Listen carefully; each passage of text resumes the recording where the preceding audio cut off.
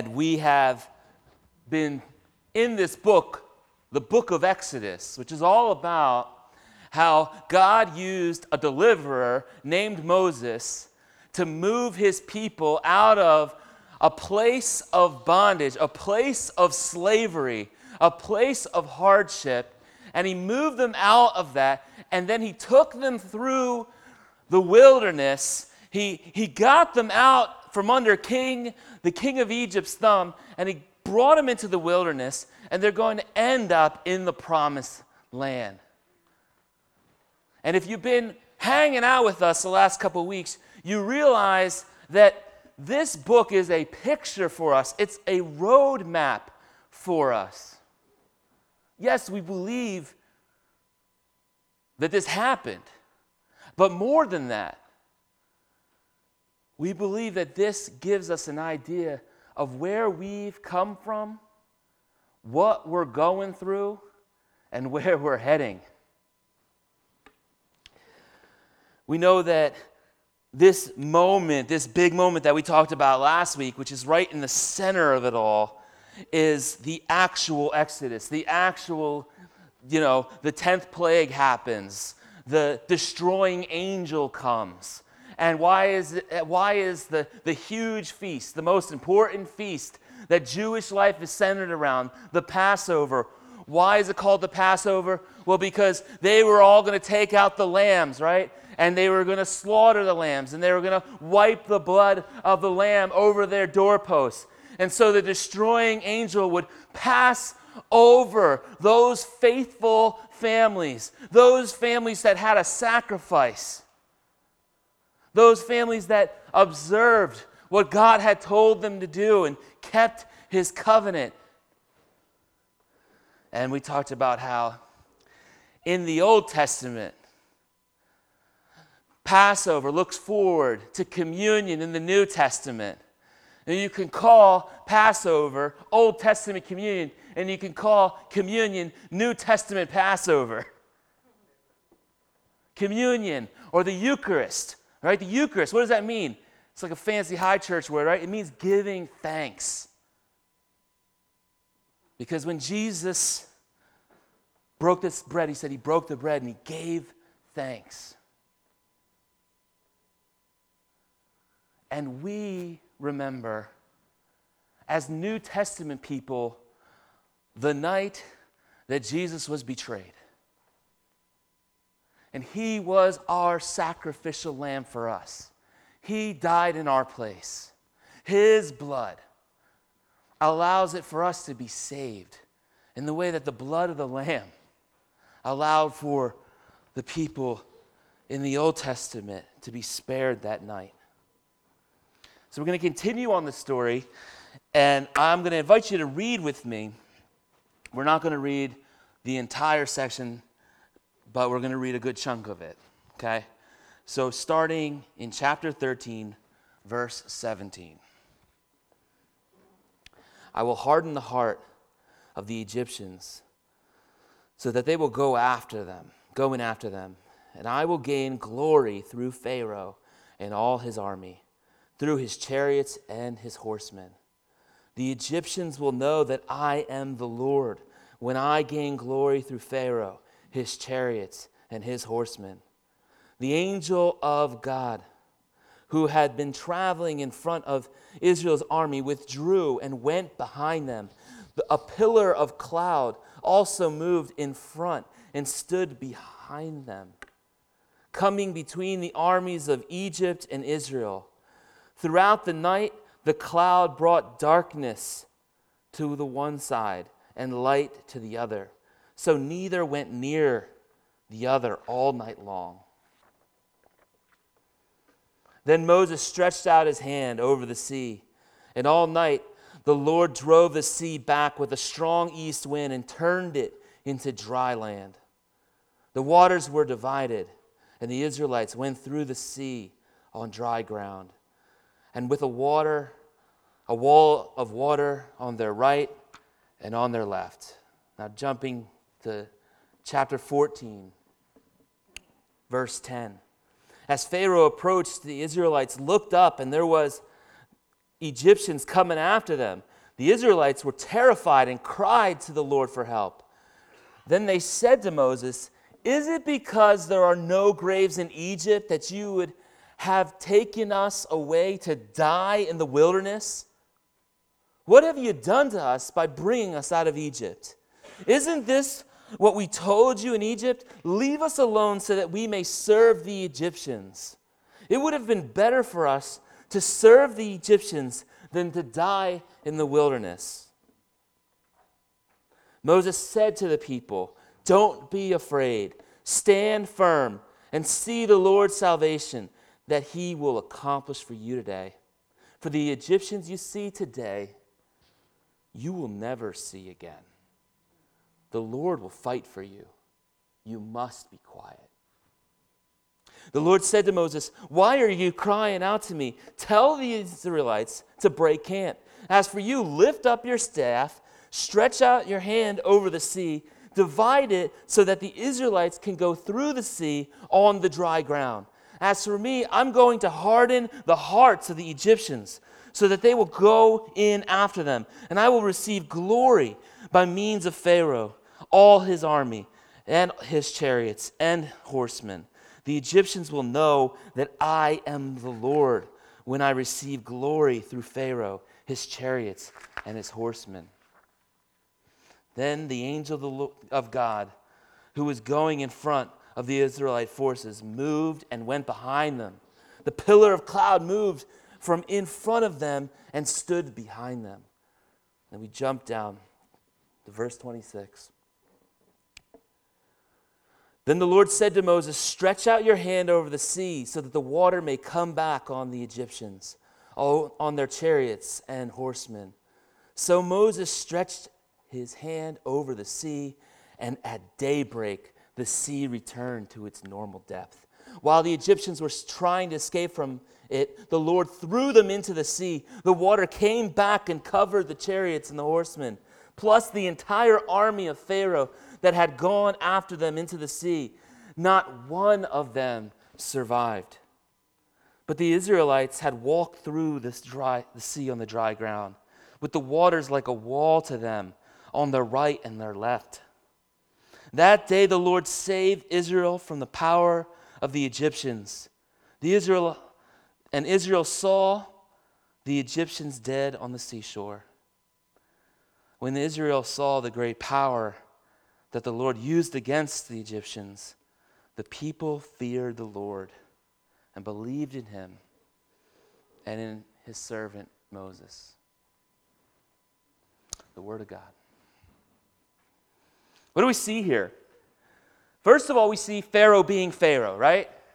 If you've been hanging out with us for the last couple weeks, Pharaoh has this tendency to basically never change his position. And the moments that he does change his position, he goes right back to his hard position. Every time he said, "All right, I relent. All right, go out. Do your thing. Leave us." What does he do? He turns back on that. Now, when the destroying angel comes and all of Egypt is struck and the firstborn sons are killed, what happens? Pharaoh's like, "I'm done. I tap out. Get out."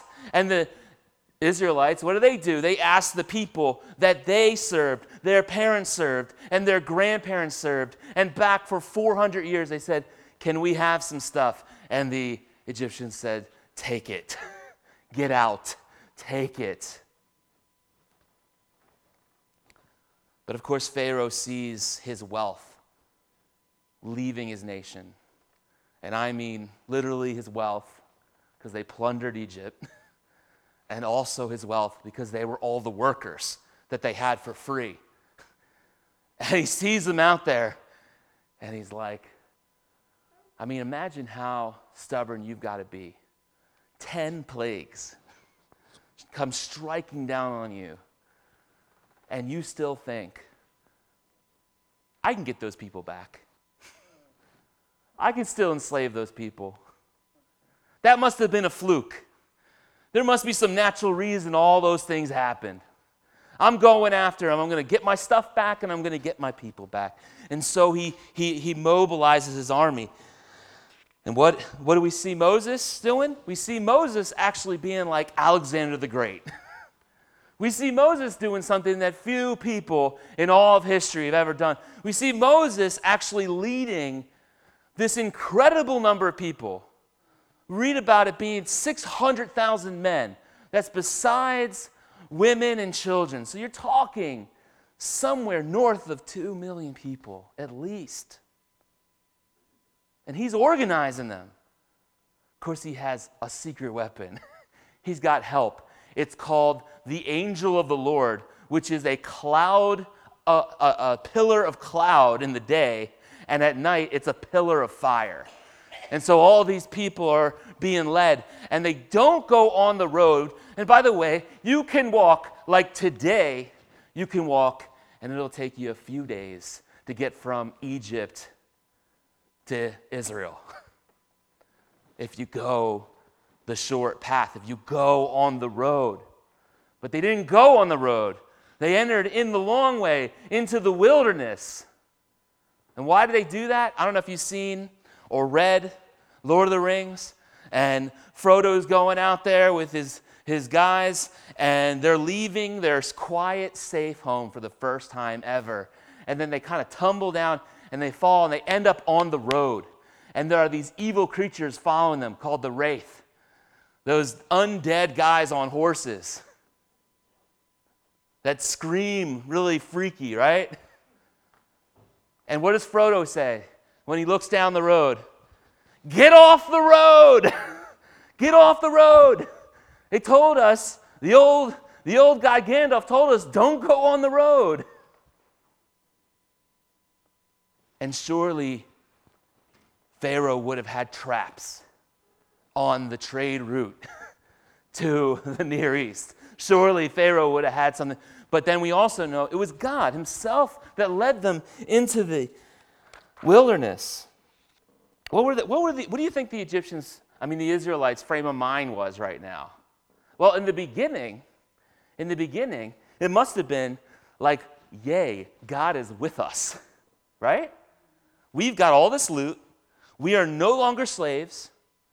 We saw God do these powerful things. He turned off the sun for a few days. He made the Nile turn into blood. He broke us loose from the chains that held us, not only us captive, but generations of our family captive.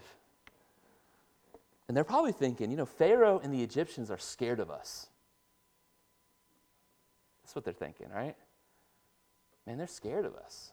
God has favor on us. Don't mess with us. They're probably feeling really proud. And then later we see it right in that passage I read for you. We see that God comes, and we see this phrase again, one last time, that the Lord is going to harden Pharaoh's heart. Not only Pharaoh's heart, but the Egyptian army. Chapter 14:4 says, I will harden their heart.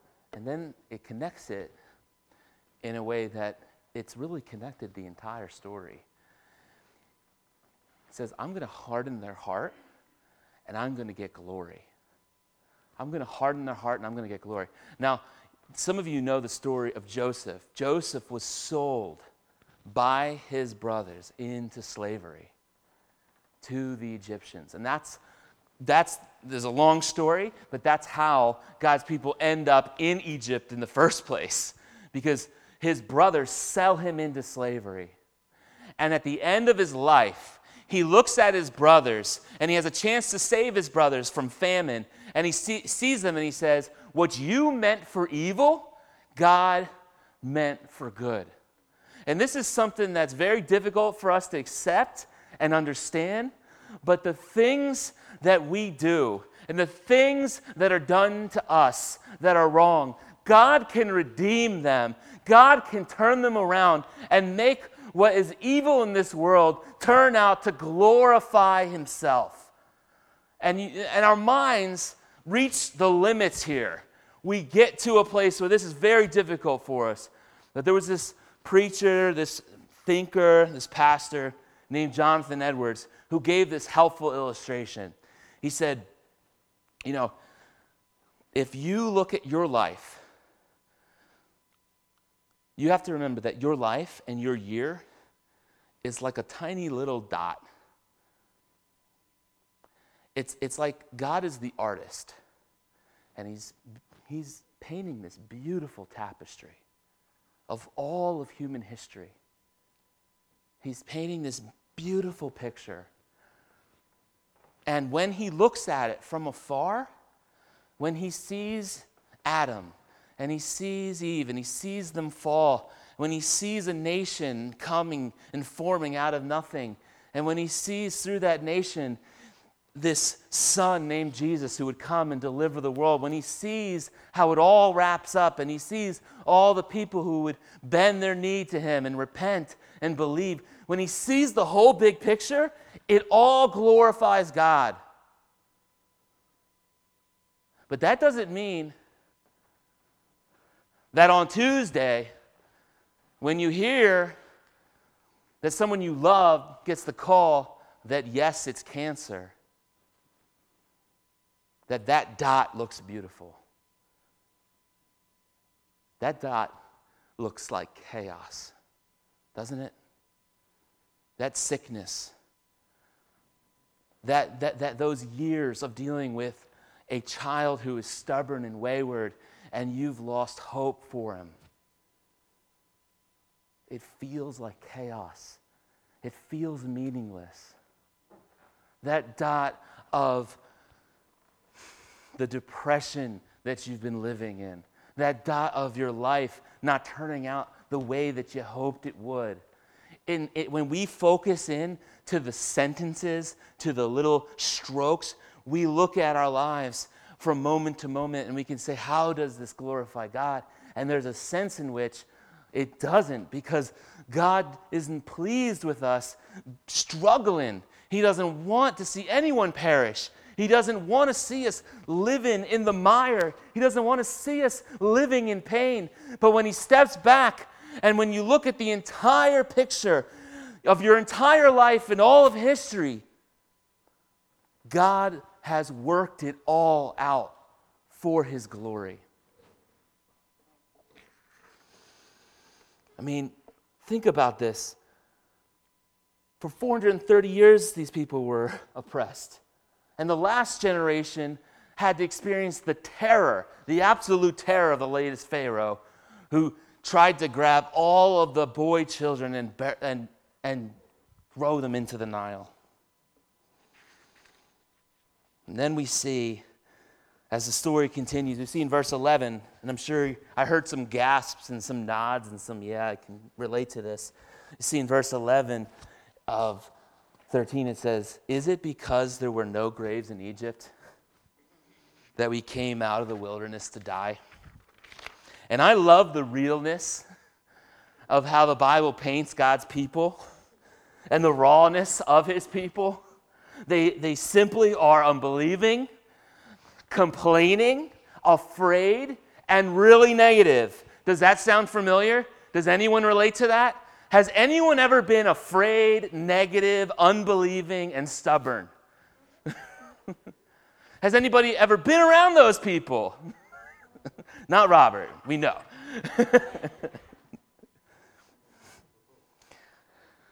Listen, to their backs, they have the Egyptian army. And in the front, they have the Red Sea. What are they going to do? See, it's different to see the Egyptians as the taskmaster.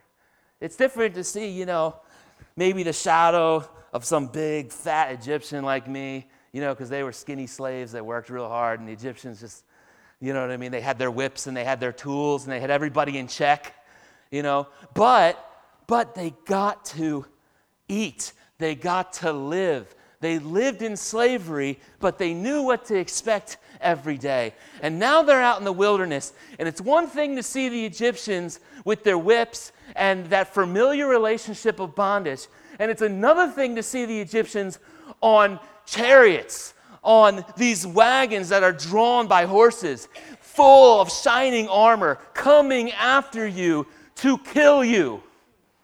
This is a different kind of look for the Egyptians. And they think, this won't work. This won't work, right? That's what they think. This won't work. They're coming for us. The Red Sea's here. God's plan. We know how God can do. God can take people out. So I guess that's what he did for us. He took us out into this desert to die. And you see Moses' response in verse 15. Well, the Lord says to Moses, why are you crying out to me? And I can't tell you how many times I feel like Moses here. Rebuked by God. Supposed to lead God's people, supposed to lead a community of faith. Where's my faith? Can't tell you how many times I didn't know how we were going to get a paycheck at the end of the week. And look, I can read languages. I can speak other languages. I've managed projects. There is a million other things I could do than plant this church. But there's nothing else I want to do. You know? There's nothing else I want to do. But that does put you in a spot. I mean, in case you were wondering, like, there's not like a magic flow of money from some organization. All of that comes from trusting in God and knocking on doors and being out there on the street and working for it. And it's not guaranteed. And just having to pray. Like God, and every single time somehow it comes in. Sometimes the last second. Sometimes the last second. Brian's giving an amen, right? To the cent, right? To the cent, it's there. Somehow. I remember one time we sold our car and it wasn't for a predetermined price. It was the best we could get. And then the bill came for college. I was at community college. And it was to the cent what I just sold my car for. You know?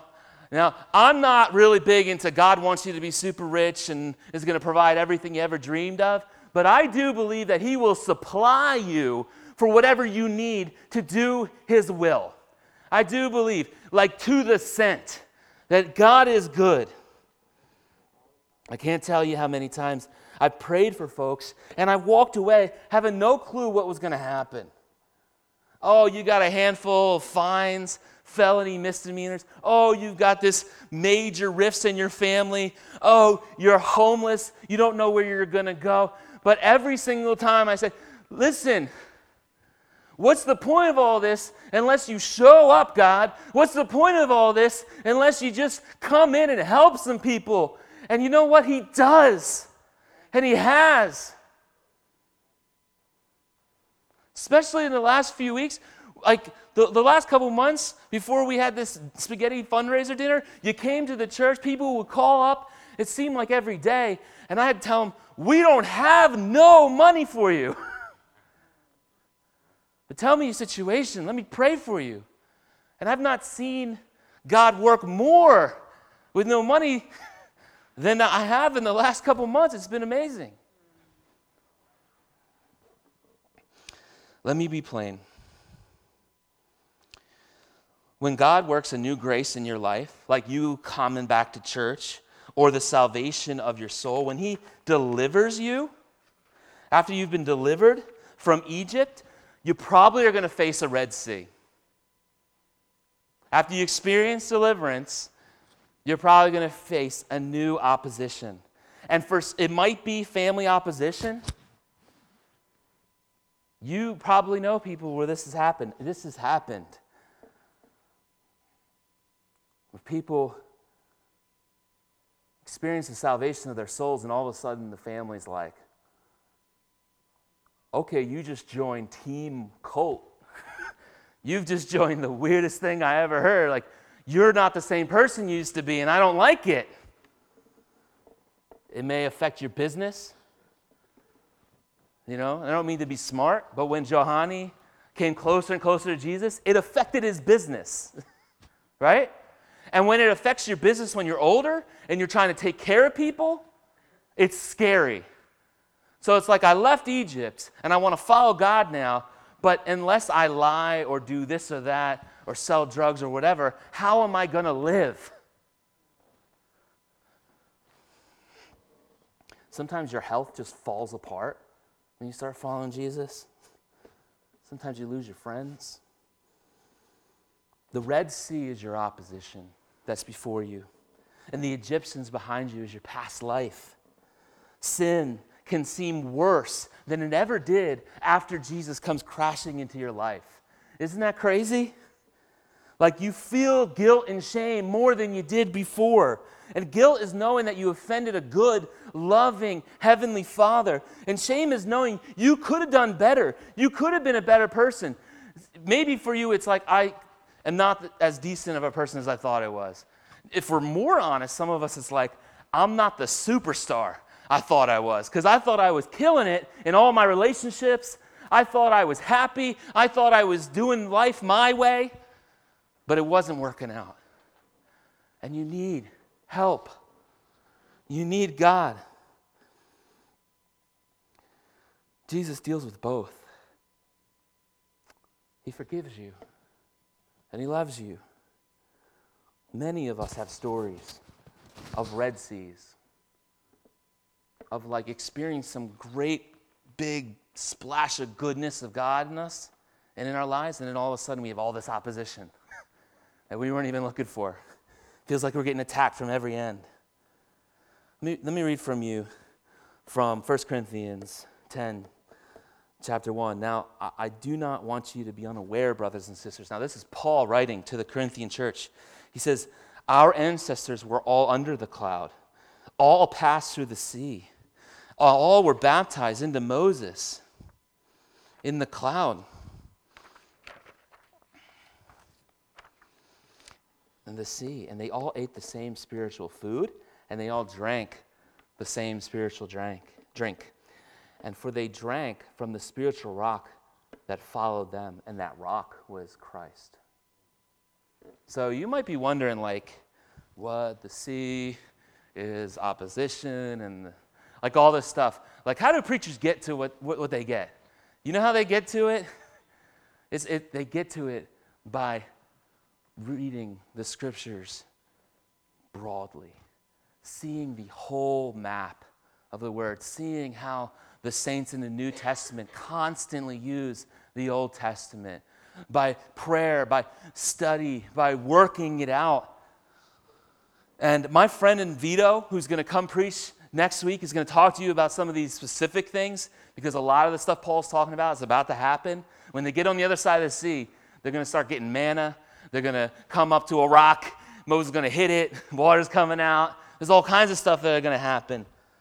But I would just encourage you, there's so much in the Word. There's so much good stuff in the Word. You just drink from it deeply. I want to end with verse 14, right in the middle of this story. But let's read the verse before it too, 13 and 14. Moses said to the people, don't be afraid. Stand firm and see that the Lord's salvation, that he will accomplish for you today. For the Egyptians you see today, you will never see again.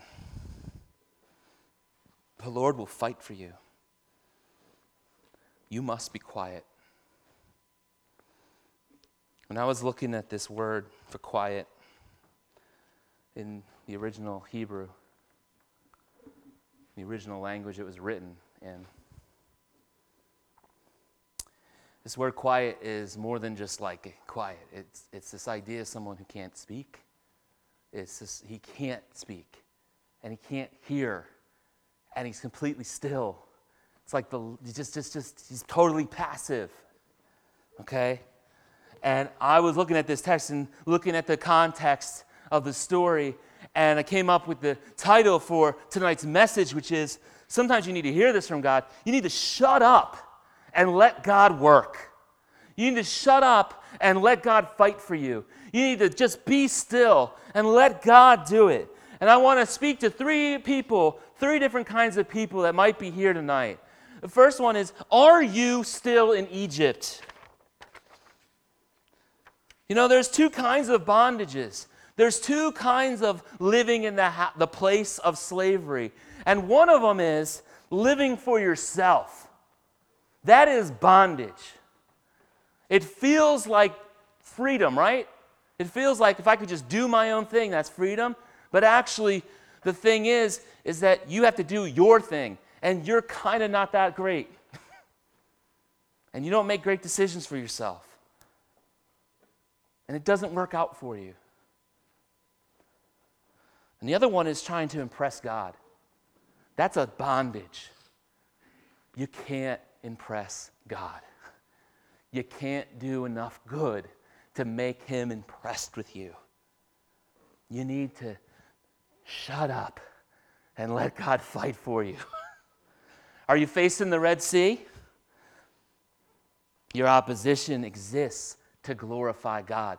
Whatever you're facing, lack of work, relationship trouble, sickness, trouble with your kids, trouble with your spouse, trouble with your neighbors, trouble with your coworkers, whatever you're facing, it's there to glorify God.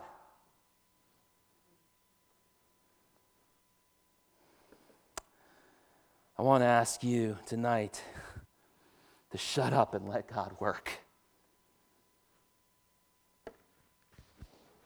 Now, some of you ask me, yeah, but Pastor, what if at the end of the day she dumps me? What if at the end of the day, like this opposition that I'm facing, what if I drowned in the Red Sea? What if the one I love dies? What if I die?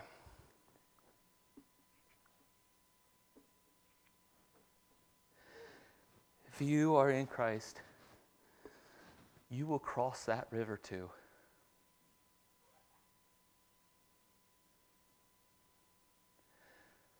You will cross that river too. So here God's people cross.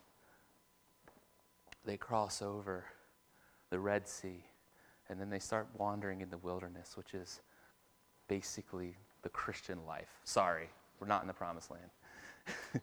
You know, another preacher can disagree. I'll fight him. But then, later, they have one more river to cross. The River Jordan.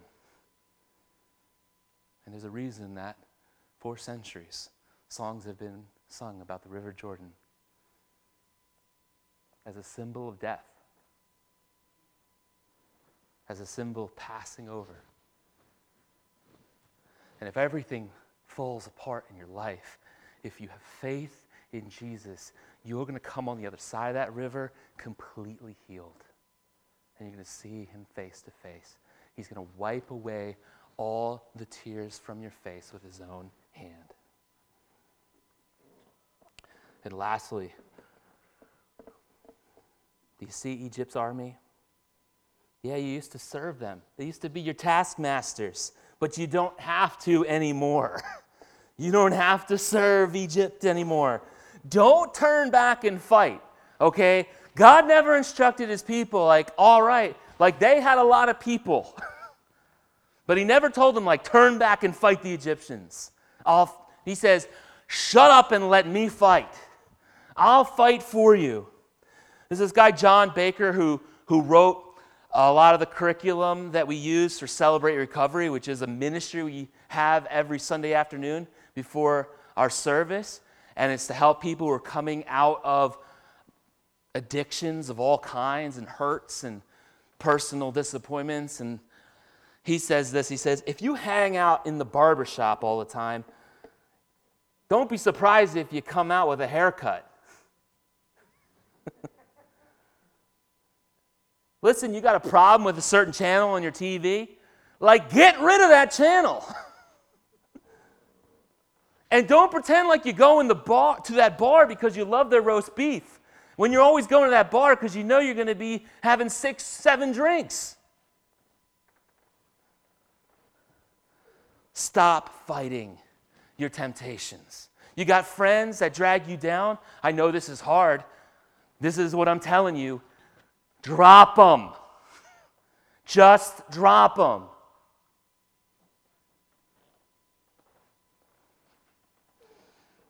I know it's easy to say and harder to do, but you will not experience deliverance until you do. Shut up and let God work. Stop trying to fight your sins. Stop trying to be a different person, going back to those people, places, and things and just saying, I just won't be tempted and I'll just do it differently this time. Run away and let God fight for you. Pray with me. Pray with me. Father God, thank you for this incredible story of how you led your people to the banks of the Red Sea.